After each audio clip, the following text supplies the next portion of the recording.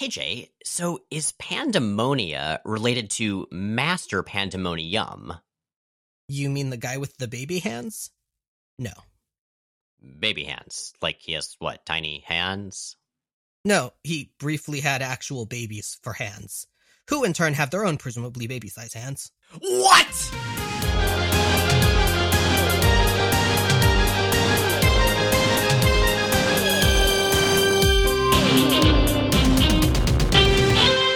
I'm Jay Editon. And I'm Miles Stokes.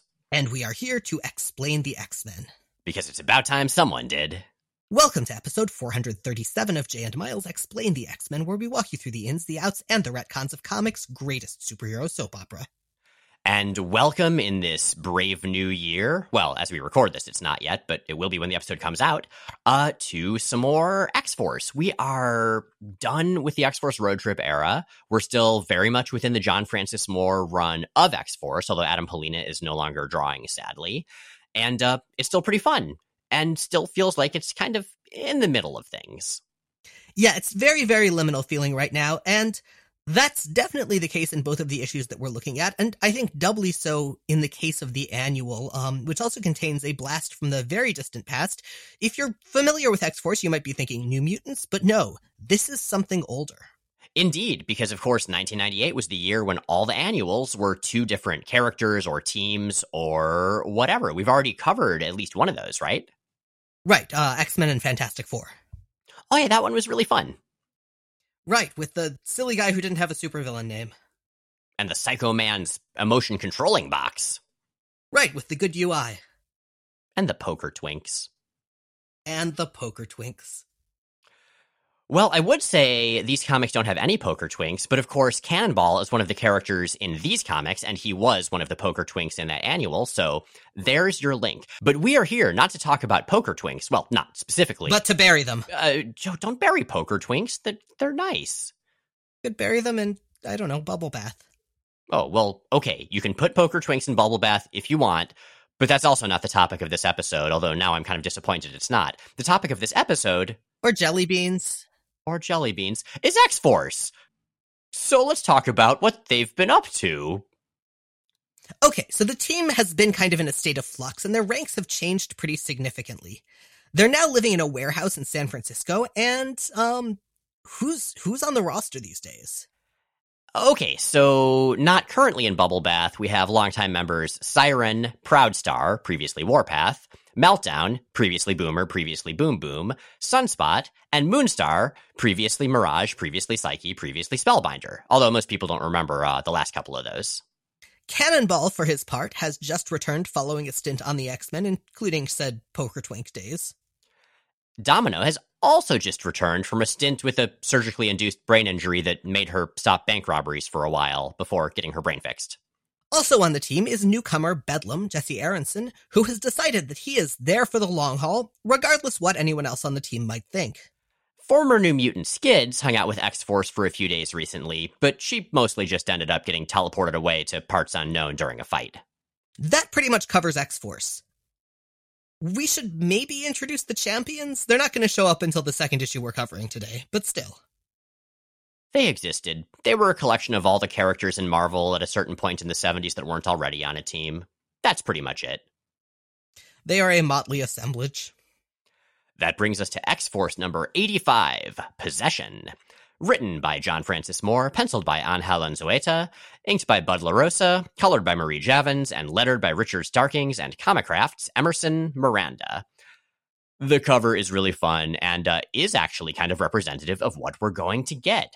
Hey!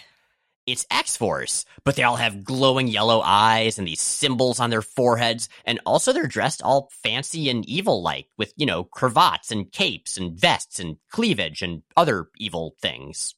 It's very Key and Peele sexy vampires. It kind of is, yeah. So let's not go to the sexy vampires yet. Let's go to the aforementioned Skids. That is Sally Blevins, and also the woman she was teleported away with and by during that fight we mentioned, Locus, Raina Piper. They were teleported into the icy wastes and captured by someone off-panel. Last time we saw them, like 5 issues ago. Right now, we still don't see their captor, but we do see them in a prison cell just chock full of skeletons. Not only is it a prison cell chock full of skeletons, it is a skeleton prison cell in Latveria, which I gotta say is my one disappointment in this issue, was that I was really hoping for Doctor Doom, and we did not get Doctor Doom. So I just want to put that out there. Just first off, Doctor Doom will not be appearing in this episode. I mean, Latveria is a big country. Dr. Doom, I would say, can't be everywhere, but come to think of it, he's got like so many Doombots. He could send Doombots to basically anywhere. You go into like a Latverian KFC, there's a fucking Doombot taking your order and demanding that you submit. Yeah, I assume there's a fairly dense Doombots per square mile spread. Doombot tour guides, Doombot receptionists, Doombot bus drivers, Doombot muggers, and Doombot victims. This is sort of building up to Latveria being populated exclusively by Doombots. This actually reminds me of a recent issue of Fantastic Four that was incredibly beautiful and heartbreaking, but that's too long of a story. Right. So, Locus is not okay. She is really, really, really freaked out by their captor, and she's also started acting strange. Her eyes are glowing yellow, and she's got a sigil on her forehead. And she keeps talking about, how that person's voice is in her head. She's very Renfield. I don't know, maybe I just have Renfield on the brain. I saw a play recently called Dracula, A Feminist Revenge Fantasy, really, which was great, actually. And the woman that played Renfield was astonishingly good. So creepy. Now, their captor is a sorceress named Pandemonia.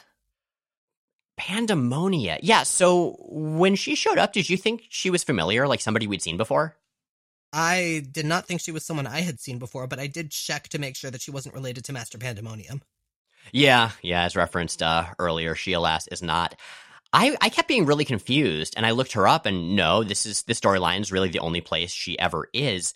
But I realized what I was thinking of. This is X-Force. She's a woman with white hair, a mask that covers the top part of her face, and some flowing garments. She reminded me a lot of Fantasia from the Mutant Liberation Front. I had completely forgotten that Fantasia existed, so she did not remind me of her. Fantasia's great. I mean, okay, we know almost nothing about her. Mainly, she's just a great character design. I think originally a Rob Liefeld character design, so I gotta give the guy credit. Like, stellar look. So, what's Pandemonia's deal, anyway? So she's an evil sorceress lady. We'll find out more about her bigger backstory in a bit. But she's apparently been imprisoned in this castle full of skeletons for like 600 years trying to get out, but she can't get out. But now she manages to have captured 2 mutants, one of whom is a teleporter. But wait a minute, this is confusing. Because, like, I don't think they teleported into her castle at the end of X-Force number 80, did they?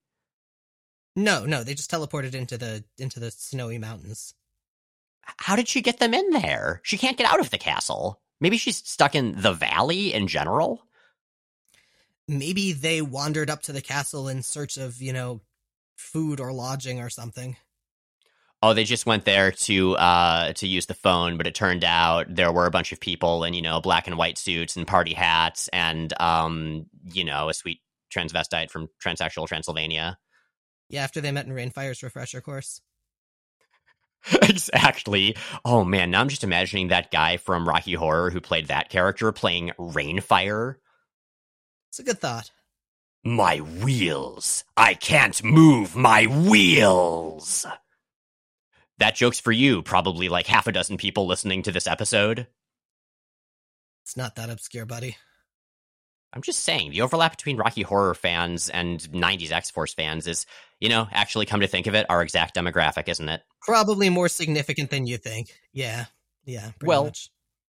I don't feel as alone as I often do then. Community. This is what Community's all about. No, Community's about an unlikely group of misfits at Greendale Community College who form a Spanish study group which grows into a lasting friendship. And we're getting our 6 seasons in a movie. Still can't believe it. And Pandemonia is a proper evil wizard type, complete with declamation. Clearly, the youth of today have no respect for their elders. But then, you mortals have always been an upstart breed. She's also got 2 giant cats who are very cool. Maybe they represent that she's an old lady who looks young and conventionally attractive. Do people still use the word cougar? Is that a thing now? I don't know, but they were definitely using it in 1998 because I double checked. I wasn't sure when it had come into common use, and apparently it was earlier in the 90s. But I think that specific meaning of the term cougar doesn't have as much to do with appearance as it does with proclivity for dating younger men. Oh, well, Pandemonia doesn't seem inclined to date anyone. She just really likes possessing people and being evil and looking cool. She does possess a large number of youth. Yeah, and I mean, I guess really toxic dating could be similar to attempting to possess someone, so there's that. Sure. Meanwhile, in San Francisco, X-Force is in their warehouse headquarters, which I really appreciate that it actually looks like a warehouse that they've just sort of crammed some furniture into. Like, it is not cozy, but it's also very much like the place that a lot of us in our early 20s would spend time or hang out. Like, we didn't know how to decorate, and we didn't have the budget to decorate, and we were living wherever we could. I mean, there's also thrifted stuff from IKEA, but... True. Everything gets into the thrift cycle eventually. The thrift cycle. I feel like that would be the vehicle of a bargain-themed superhero. Or a socioeconomic textbook. As the case may be. So in said warehouse, Boom Boom, which is to say Meltdown, which is to say Boomer, which is to say Tabitha Smith, is looking through the boxes of stuff that she'd been storing with her dad. This explains why she still has any stuff, because of course X-Force had been living in the X-Mansion, and Operation Zero Tolerance completely stripped that place clean. And she finds an old photo of her with Rusty and Skids. Inexplicably blonde Rusty. True, inexplicably blonde Rusty. Also, she's wearing her early X-Force outfit instead of her New Mutants outfit that she would have been wearing when she was hanging out with them. But regardless, yeah, we've talked about Skids earlier, Sally Blevins. She was on the New Mutants for a while, after which she was forgotten, ended up on the Mutant Liberation Front, ended up one of Magneto's acolytes, was brainwashed during part of that. But also, she and Boom Boom and Rusty all met before the New Mutants when they were with X-Factor. That's absolutely true. The three of them, and Richter, and Artie, and Leech. And I guess Caliban, does Caliban count? Probably not. But yeah, they've known each other for a long time, and it's a nice little bit of acknowledgement, despite the improper costume and hair color. As for Rusty, he went by Fire Fist exactly once ever in one panel, and was made more well-known by Deadpool 2, the second movie. He's dead. He got murdered in space at one point, and it was very sad. Also, I'm going to take this opportunity to apologize. In episode 433, we answered a listener question about the whereabouts of Rusty, and we had much fun stating our theories about why he wasn't resurrected on Krakoa. But we got that wrong. The anonymous listener who had asked it got in touch with us later and said they'd checked, and he apparently had been resurrected. That, in fact, was in X-Men Unlimited Infinity Comic number 62. But to my credit, he has no lines, and he's in one panel, so it wasn't very memorable. Now, Tabitha, for her part, is feeling bad for other reasons.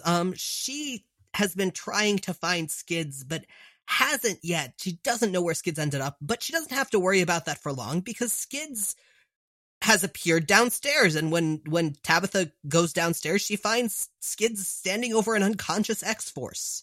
And Skids is dressed a little differently. Like, she's got a long skirt and a flowy, bodicey blouse, and also glowing eyes, and also a little symbol on her forehead. Hey, like on the cover. Shortly thereafter, Locust teleports Pandemonia and her cats in, and she possesses everybody. I love that Pandemonia is like, hey, I've been stuck in this castle and or valley for 600 years. I can finally get out. And she immediately just goes straight to world domination, to trying to possess a bunch of powerful people. I would have at least, like, I don't know, gone to a restaurant, went to a museum, took a nap, whatever. She's got priorities, dude. She does have priorities. However, her timing could have been better because not everybody was home. Cannonball and Moonstar were going for a run on a nearby beach. Running in sand is hard, but I guess they are, trained very well as superheroes, so probably their ankles are fine. I love their conversation here. Specifically, I love that it immediately starts to rehabilitate the way Cannonball was characterized as this, like, green, new Ostrak character when he was on the X-Men. As he says. I don't know, Danny. This is all so unreal. I never imagined I'd end up in California. Don't give me that "I'm just a poor boy from Kentucky" rap, Sam. You're no country bumpkin. You've done more and traveled farther as a teenager than most people do in a lifetime. I feel like John Francis Moore is just pointing at that panel and glaring hard at everyone who's been writing the X-Men for years. Seriously, though, you dated a lady, well, not from space, just from the UK, but who lives in space. Yeah, right? Big deal. Bedlam, that's Jesse Aronson, the newest member of the team, also didn't get possessed because he wasn't home, because he was Cannonball and Mirage's ride. He just hates running. To be fair, I say this as a runner. Running is terrible. There's a bit of conflict as he says something insensitive about Sam being here instead of caring for his sick mom, while, Jesse is there primarily to look for his missing brother. And Mirage just tells Jesse off. I do really enjoy this. Like, Jesse's this sort of happy, friendly dude, but he can be a bit of a dumbass in his interactions with people. And I just love that he's the member of the team that nobody wants there, except Domino, who just sort of dropped Jesse off and then wandered off to do other stuff. He's like the kid whose parents are friends with your parents, so you're told you have to be friends with them. Like that. Kind of like Runaways, but, really only in that one specific regard now that I think about it. Yeah. So they all head back to the warehouse, but it's been, redecorated, I guess. Significantly. It's now evil and sexy. It is, but not just like they put up some, I don't know, pinups and pictures of Baphomet on the walls or something. It's been totally restructured. It's been transformed. It's like a medieval castle, and there are columns and gargoyles and torches, and you can see the stars through the ceiling. It's pretty badass, I gotta say. It's a good glow up for that warehouse.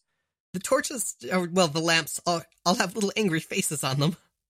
They do. It's so delightful. And it's not just the location that has been remixed visually, because all of those X-Force folks who got possessed by Pandemonia, they are now all wearing these flowy, archaic, darkety outfits with red highlights all over them. But very specifically archaic. I mean, you said that Pandemonia's first stop was world domination. I think you may be mistaken. I think she may have swung by a Hot Topic on the way. Seriously, it's like Renaissance Hot Topic. That's the name of this aesthetic. And like, she's part of it too. She's on this throne and her red skirt is super long and like draping artfully down freaking 10 stairs. And like her throne has that little forehead possession symbol at the very top. That's excellent, consistent branding. It's so good.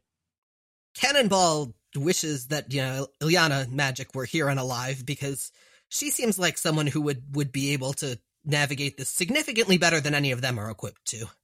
Oh yeah, Ilyana spent a lot of time in Hot Topics. I mean, Hell Dimensions run by sorceresses and or sorcerers.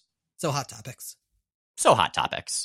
Bedlam is like, dude, my power is just to disrupt machines and computers. I'm gonna go get a burrito. I'll see you guys later. He's such a little shit, but like, he's so just charismatic and positive that I can't hate him. I mean, he's not wrong in this context. Oh, he's totally not wrong.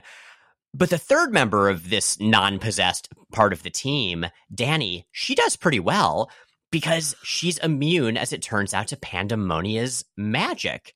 She has been marked by Asgard because she used to be a Valkyrie. And Pandemonia laments that an eon's old accord between the House of Chaos and the Lord of Valhalla prevents me from feasting on your soul. Ha ha.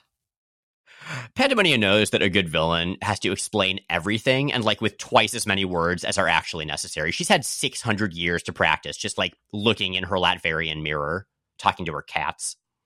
So the still free heroes realize they are massively outmatched, and they escape and head to the first place they think of where they might find someone who can help, which is a random occult bookstore, which is about as useful as you'd expect if you've ever been in a random occult bookstore.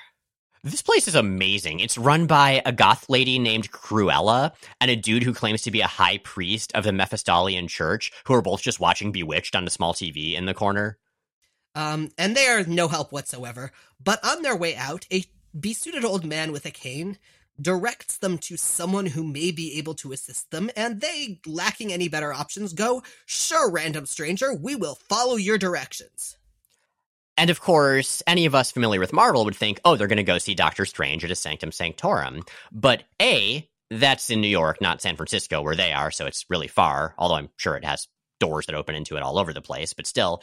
And B, they specifically talk about how they can't just go randomly calling on Doctor Strange. But I would like to point out that in New Mutants number 77, when Dani herself was being turned into an evil Valkyrie because of some Asgard Pella stuff, they did just show up at Doctor Strange's place and say, hey, give us a hand. So they totally could, damn it. Maybe they know that they've used up what little welcome they might have had. That's probably it. They're just like on that list next to the bar, the do not serve list. Yes. Like Wong knows them by sight. They show up and Wong just sort of like twitches his pinky finger and the door is just suddenly bricked over and it's just a blank wall. With a little bit of graffiti that just says, fuck you. Yup. Do you think it would be signed? Would it say fuck you - Wong? Like it was from Wong? Is he that petty? Fuck you, sincerely Wong. Oh, it would be sincerely Wong. Fuck you, sincerely Wong. I would say that's the episode title, but I don't think we can say fuck in an episode title on Apple Podcasts, and that's where most of our listeners are. Man, fuck those guys. Not the listeners, Apple Podcasts. Our listeners are great. Damn it, Apple, let us use more swears. Yeah, swears are great. They are the spice of language. Spicy swears. You wouldn't take away our turmeric, would you? No, so don't take away our fucks. You wouldn't download a car, so don't take away our fucks. I would absolutely download a car. But you wouldn't take away our fucks. No. Well, you've got the right of it, then. Like, T and I have had this conversation regarding parenting. Like, we are going to teach our child the swears along with the rest of the words, because they're useful. They are useful. So one time when I was in preschool, I feel like I've told this story on the podcast before, but probably like 8 years ago or something. You have. Yeah. Okay, well, for any listeners who don't remember whenever the hell that was, my dad enjoys wordplay, and he was enamored of the phrase "just for the halibut," like, you know, fish. And so at one point I was coming in from recess, and I came in from recess and sat under a table for reasons I do not recall. And the preschool teacher asked why, and I said, just for the halibut. But I was a small child, so probably my enunciation was not clear. And thus I got in really bad trouble, and my dad had to explain and realized that it was kind of hard to explain why that was a funny joke, even though it's an inherently funny joke. It's really stupid that you would get in trouble for saying hell. Right? I mean, like, it was a Jewish preschool, but I'm pretty sure hell doesn't fully exist in Judaism. The Jewish afterlife is very confusing. I've never really wrapped my brain around it. Yeah, but even if it did, like, the arbitrariness of swears and the like muted down versions that don't count, like, why is it that kids are allowed to say dang and not damn when literally it means the same thing? Like, it's a stand-in for it. Or heck and hell. That's an entirely valid question. In Dragon Ball Z, they couldn't say hell, so when Goku died and went to hell, they slightly edited the sweatshirts of all the demons who were there to say HFIL, and so apparently the name of the dimension was the Home for Infinite Losers, not hell. So that's the name of my house. Harsh. Anyway, these characters are not in the Home for Infinite Losers, and they do say fuck a lot. Where are they in reality? Do they say fuck? I don't think they were allowed to say fuck. Well, that's just because of the comics code. They were saying it all the time off panel. Boom Boom especially. They're at the home of not Stephen Strange, but another sorcerer who likes to read spellbooks while floating in the air, which is a very sorcerer thing to do, and that is Jennifer Kale. Let's disambiguate here. This is not Jennifer Hale, the woman that voiced Commander Shepard in Mass Effect and Carol Danvers in Avengers Earth's Mightiest Heroes. This is, Jennifer Kale. So Jennifer Kale, you may recall, especially if you are a listener to the Patreon-only Howard the Duck podcast spinoff of Tighten Up the Defense, Jennifer Kale is an old Man-Thing / Howard the Duck character. She was a sorceress who worked for a dude named Dakeem. Later on, she went to college and double majored in painting and interpretive dance. Anyway, she's here. Jennifer points out that Earth 616 is a pivotal part of the Nexus of Realities, so a whole lot of demons and sorcerers and that sort tend to come in from other dimensions. And in fact, as our heroes describe the white-haired lady they met to her, she looks in her books and realizes that Pandemonia is in fact a succubus daughter of a lesser Chaos Lord. And that means it's fight time. Indeed. They head in through the brick wall in the warehouse. Cannonball, I guess, is taking a stint on X Factor now. And everybody fights everybody. They're trying not to, murder their possessed friends. One thing that's kind of fun is that since Dani's powers are not fully recovered from Psy-War, where everybody lost their telepathy, she can't fully muster a psychic bow and arrow the way she normally does. So she just makes herself a little Psylocke-style psychic knife. Hey, that works. Kale uses this distraction to undo Pandemonia's glamour magic, revealing Pandemonia and the cats as really being spiky demon types who just look like a different kind of cool. I feel like we went from, goth metal to death metal. I like both. Yeah, that's about the long and short of it. That also frees Meltdown, Siren, Proudstar, and Sunspot from Pandemonia's control. Although, even when the glamour goes away, they are still in the Hot Topic clothes, which means that they're actually dressed in those. That Pandemonia was like you're possessed now, gotta dress you accordingly. Right. Like she just magicked up her closet or possibly a door directly into the Renaissance equivalent of a Hot Topic. And they all picked out their outfits and they tried different things on. And they had one of those montages where Proudstar comes out and he's wearing a clown outfit that looks like it's from a Renaissance Hot Topic and everybody just shakes their head and gives a thumbs down. Then he comes out in a couple more outfits and then he eventually comes out with that rad cravat and everybody just smiles and gives thumbs up. And that's what he's going to wear. Okay. During the fight, an interesting thing happens. Specifically, Danny gets blasted by Pandemonia and goes into this sort of all-white, silhouetted, sparkly form. And we've seen that form before, right? Right. We saw that after Reality Warper Arcadia messed with Danny's quantum energy in the previous issue of X-Force. Yeah, this will keep being a thing. But between that cosmic-y stuff and Jennifer Kale's magic, they managed to banish Pandemonia to the Chaos Plane. And the good guys win! And despite being rescued, Locust just sort of snarkily flounces away. There is no redemption arc for her. She's just delightfully terrible. Skids also leaves because she never even wanted to be part of a superhero team again after everything that she went through. She wasn't even supposed to be here today. And in fact, we won't see her for a number of years until later in Chris Claremont's Extreme X-Men run. Now, while all of this is going down, Domino is away and she is touring a hospital where she meets a little girl who the Aguilar Institute has been after. That's the organization of evil scientists that's been experimenting on various mutants, like Sunspot back in the day. Apparently, this girl in the hospital has mutant powers. She can transform part or all of her body to look reptilian, and is from almost Reno, Nevada. That is, of course, the town with the disproportionately high mutant population. The one we really liked, and we'll be getting to that next issue. But not the next issue we're covering, because we are now covering X-Force Champions Annual 1998 with a story called Demon from Within. This is written by Tom and Mary Bierbaum, penciled by Terry Shoemaker, inked by Sean Parsons and Harry Candelario, and lettered by Richard Sarkins and Comicraft and Emerson Miranda. So I hadn't heard of Tom and Mary Bierbaum, so I looked them up. They've done very, very little Marvel, but I learned about their history. Apparently, they were both, as young people, heavily involved in the Legion of Superheroes fandom in the 60s and 70s. That's like that future space superhero team in the DC universe. And they met through that fandom. Like, this is before the internet, so that took some doing. And then they got married. And then years later, they became Legion of Superheroes writers themselves. They wrote like a whole volume of it. Apparently, during that run, as I was Googling this, I found that they retconned a character named Siobhan Aaron as having been trans.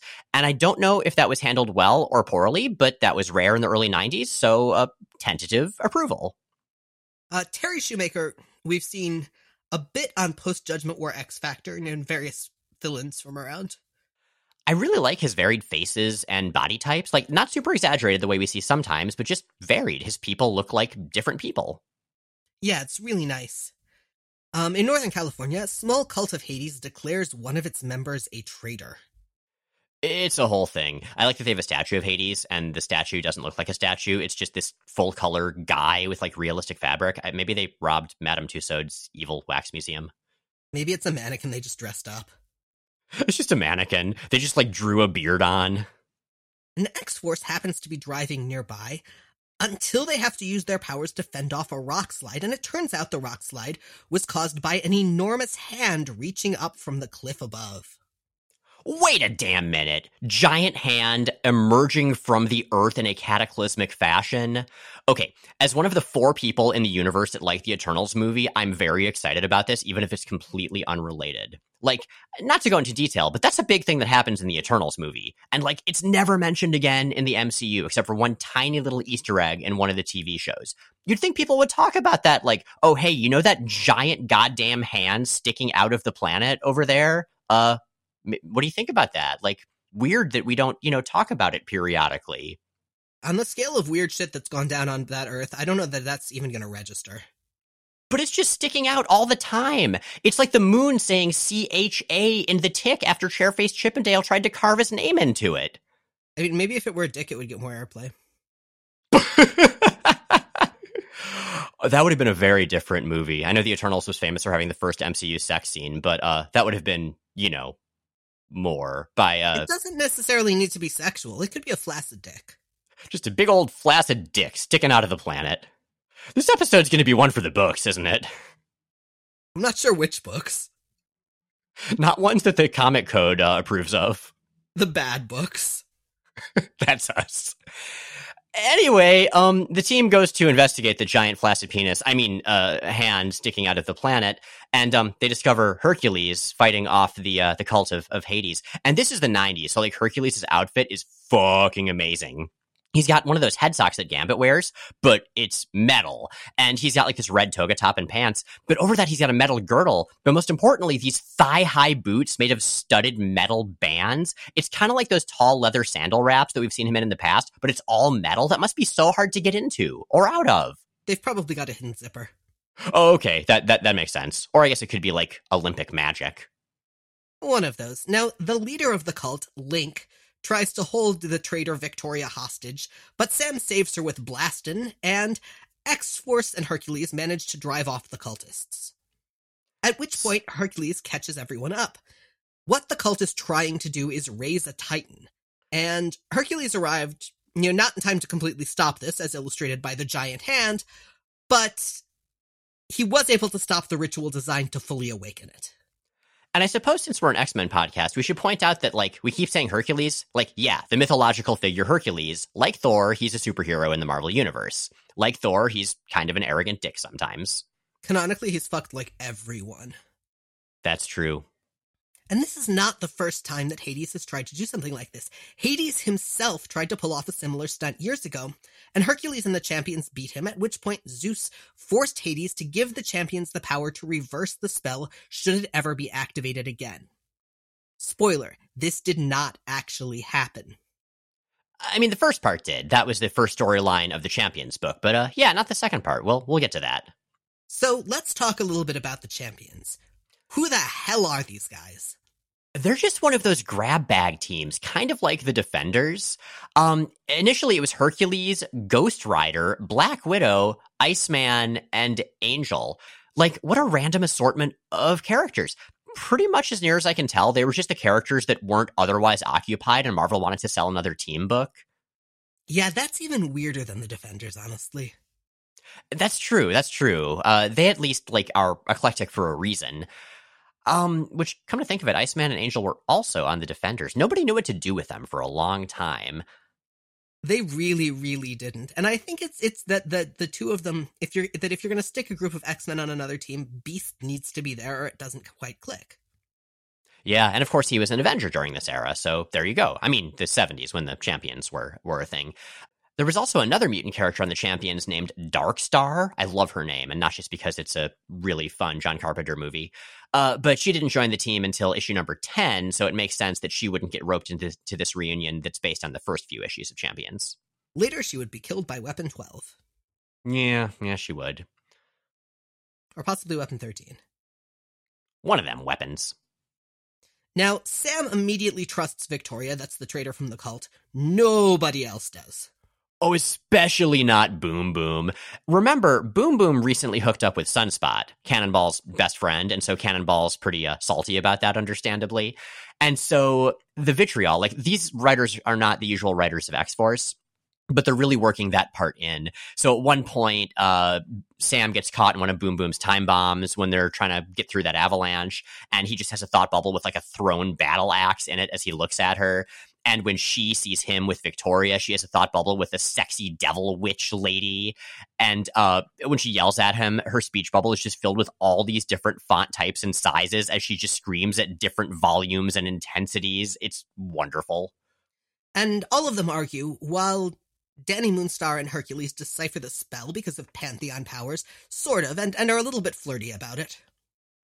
It's really fun. I also enjoy Danny claiming that it's got nothing to do with being a Valkyrie, that anybody could spot the Seventh Hell dialect. Now, they discover something a little bit weird, and that is that the spell contains a phrase that basically means "nuh-uh," which negates the part where the Titan doesn't immediately destroy whomever cast the spell. OJ, you say nuh-uh, but as someone who also grew up in the 90s and watched Wayne's World way the fuck too many times, I think what that Seventh Hell dialect is really saying is... not. Exactly. And then the rest of the champions show up. And my god, this is... honestly, the best way I can think of to describe them is a group of adults trying their best to look cool at the reunion of their college garage band. Oh, especially contrasted with X-Force. Because remember, this may not be the X-Force road trip era, but X-Force mostly just wears normal, casual clothing. They just look like a bunch of young adults. And here we have, Black Widow in her super spy catsuit, Johnny Blaze, the former Ghost Rider, on his flaming wheeled motorcycle, Angel and Iceman being Angel and Iceman. Yeah, I noticed that if Johnny Blaze is the former Ghost Rider, why is his motorcycle on fire? Should we be concerned? I feel like he's either very bad at Zen and the art of motorcycle maintenance, or maybe it's like a parting gift. Like, maybe instead of giving him a watch or a pen when he retired from Ghost Ridering, they gave him a flaming motorcycle. Huh. Anyway, thus assembled, the champions take their positions and perform the ritual that is presumably to return the Titan to its home dimension, or to de-awaken it. But Danny recognizes that not from the original ritual, and turns out that what they're enacting, the ritual that they're going through, is actually to awaken the Titan, not to reverse it. Yup! So X-Force does their best to interrupt the whole thing by Siren screaming real loud like she's on an episode of Pee-wee's Playhouse, but it's too late. The Titan is waking up thanks to the power of 1990s sarcasm. There's another massive rock slide, and Sam gets hit on the head, after which Victoria leaves him for dead, and that's why you should never trust a cultist of Hades. No. Even if she says she's really good, then maybe just give her a minute to prove that. Also, speaking of the cult of Hades, Link, that's the cult leader, shows back up, and it turns out Victoria was a fake traitor all along. She was just there to lure the champions in so they could do the spell. Oh, and also Link is secretly Hades. Oh, and also the last time he fought the champions, he implanted false memories in them so that he could pull off this particular plan. Okay, dude, that is a long game. Implanting false memories in the team that beats you in the 70s so that in the 90s you can manipulate them to doing a spell that will require the casters of the spell to die so you don't have to die, but you can still summon a Titan? God damn, dude. Yeah, that was 25 years ago.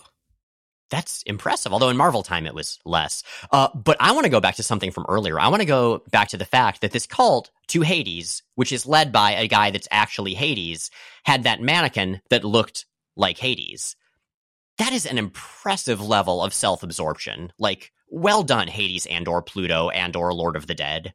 So the champions are assembled in their high school band outfits. X-Force is sitting there in, the stuff that they shuffled to the grocery store at before they showered. And they're fighting not just literally the God of the Dead. Well, a God of the Dead. There are a lot in the Marvel Universe, but still, God of the Dead. They're also fighting a Titan. A giant person who's underground, who has hands that poke out and cause lots of avalanches, and so if he comes all the way out, flaccid penis and everything else, it's going to be a real big problem. For those of you unfamiliar with Greek mythology, by the way, the Titans are the daddies of the Greek gods. They are the precursors, and in one case, literal parent of the Greek gods. So they're a big deal. Very large. Very large, just like actual parents. Speaking of large people, I enjoy that James Proudstar, the former Warpath, is not blind to the fact that they are a little outmatched. Oh man, a Greek god? When I underestimate an opponent, I don't fool around. So, big fight. But remember how we mentioned that Victoria, the cultist lady, left Cannonball for dead under a rock slide? Dick move. I know, right? Well, his friends go to find him, specifically his ex-girlfriend Boom Boom and his best friend Sunspot, who he's kind of on the outs with because the two of them had been hooking up. And they are petrified when they find him that he might be dead. So Boom Boom gives Sam CPR, and boy howdy, the beer bombs are good at purple superhero narration of the most dramatic sort. Once those lips touched as an expression of attraction and desire. Now they meet in an act of utter desperation. You know, I don't know much about the Legion of Superheroes except that they have Karate Kid and Matter Eater Lad and stuff, but I kind of want to read the beer bombs run if the narration's going to be like that. Meanwhile, X-Force and the Champions trick Hades into saying that he's responsible for the Titan's resurrection, at which point it immediately turns on him because of that not clause in the spell. And Hades, being a villain and thus a cowardly and superstitious type, teleports away. I love the way they do this. They're like, okay, shit, we need to get him to take responsibility for the spell so that the Titan tries to eat him instead of us. And they just taunt him. They're just like, you know, Hades, you super suck a lot, and you could never be in charge of a plot like this. I bet somebody else is in charge and you were just doing what they said. I bet it was Zeus. Zeus is a lot cooler than you, right? And he's like, no, I'm the best villain of all. I did it. And the Titan's like, oh, you did it. I'ma chomp you, son. Which, incidentally, is actually what the Titan who fathered a bunch of the Greek gods did. Like, he swallowed them all whole. Oh, I know hamsters do that sometimes. Daddy hamsters eat the baby hamsters, and it's very traumatizing. Oh, mommy hamsters do too. Oh, so what you're saying is hamsters are terrible. Yeah. Okay, well, hamsters, fuck you. Hamsters who are listening to this podcast, we like you all right, but please consider your decisions when it comes to eating your babies. Follow your weird hamster hearts. Well, I mean, you know, in a way that's respectful of your babies. Follow your weird hamster hearts. So what I'm seeing is that the two of us disagree on many things in this podcast. That's what keeps it interesting. And one of those things is whether it's okay for hamsters to eat hamster babies. You're not a hamster. You can't judge them. I mean, I guess that's true, but cultural relativism is a slippery slope. Don't even get us started on dolphins. Dolphins. Fucking dolphins. Anyway, Hades is gone, and the Titan is not. He still wants to eat somebody and, you know, emerge from the ground and cause a lot of rock slides. Now, Siren determines that the ritual didn't so much raise the Titan as open a gate for him, and figures if they do it again, they can open that gate and push him back through, so they do. Using the power of not. And also of zapping, specifically psychic zapping from Mirage. Her powers may not be fully recovered from the Psy War, but she is able to use them in their most traditional old school sense and show the Titan its greatest fear. Now, we, the reader, do not get to find out what that is, nor do any of the other members of the team. So I think this is a great point to randomly theorize. What is the greatest fear of a Titan? So I think he is called on to present in front of his Titan class, except he's not wearing any pants, and he's got an erection, and he has to go to the bathroom, and he didn't study or prepare anything for this presentation at all, and the entire audience is clowns. I think he's like a dog. I think he's scared of vacuum cleaners. Have to be a big vacuum cleaner. No. A vacuum cleaner beat up Daredevil once. Yeah. Inferno was a good time. Anyway, it works because of vacuum cleaners and or not wearing pants while presenting. We actually don't find out, and the characters even comment on the fact that none of them were able to witness what this was, and I like that. It does make it seem a little otherworldly, like a little almost Lovecraftian, like things man was not meant to know, which you kind of want when you have a being on the scale of a Titan. Not just a god, but like a god to a god. So speaking more seriously, I think that's a fun narrative choice. Now, we close with Black Widow affirming Siren's leadership abilities, and Victoria basically telling Sam that she ships him and Bobby and Tabitha, and then fucking off to get arrested. Yeah, and you know, honestly, I kind of ship Sam and Bobby and Tabitha. And just like the members of X-Force, stuck never knowing what Titans fear, you, our dear listeners, have questions. Ryalem asks on Tumblr, Maybe you mentioned it long ago and I missed it, but I just noticed Monet Saint Croix is an anagram of Monte Cristo plus an X. I honestly can't recall the permutations of her backstory, but was there ever a sign that she's some sort of reference to the Alexandre Dumas novel? The Count of Monte Cristo. I never noticed that. Monte Cristo X is indeed an anagram of Monet Saint Croix. Ah, that's so cool. Isn't it? I mean, it could just be as simple as Scott Lobdell was really hungry when he was designing X-Force and he just wanted a Monte Cristo sandwich. They are very good sandwiches. I would love one right now, actually. I'm quite hungry. That would be good. But as far as the Count of Monte Cristo, so officially, I don't think so. I asked Dr. Internet very thoroughly, and the only thing I found, randomly enough, was the transcript of an online role-playing session from the Heroes Assemble Mush website. There was a scene where Aurora was acting in a movie adaptation of The Count of Monte Cristo and talks to M about it. I don't think that's canon, though, and I'm pretty sure Scott Lobdell isn't on that mush. But there are some parallels. I mean, it's not as parallel as Angel's family history literally being a retelling of Hamlet. Seriously, look it up. But there are some parallels. I guess spoilers for a 180-year-old book. If you haven't read The Count of Monte Cristo, it's actually a very, very good book. I recommend it. So, like Edmond Dantes, the main character of The Count of Monte Cristo, Monet was also imprisoned for a very long time by somebody who was angry at her. But whereas he was imprisoned in, well, prison, she was imprisoned in a mute, red, razor-sharp form. So not exactly the same.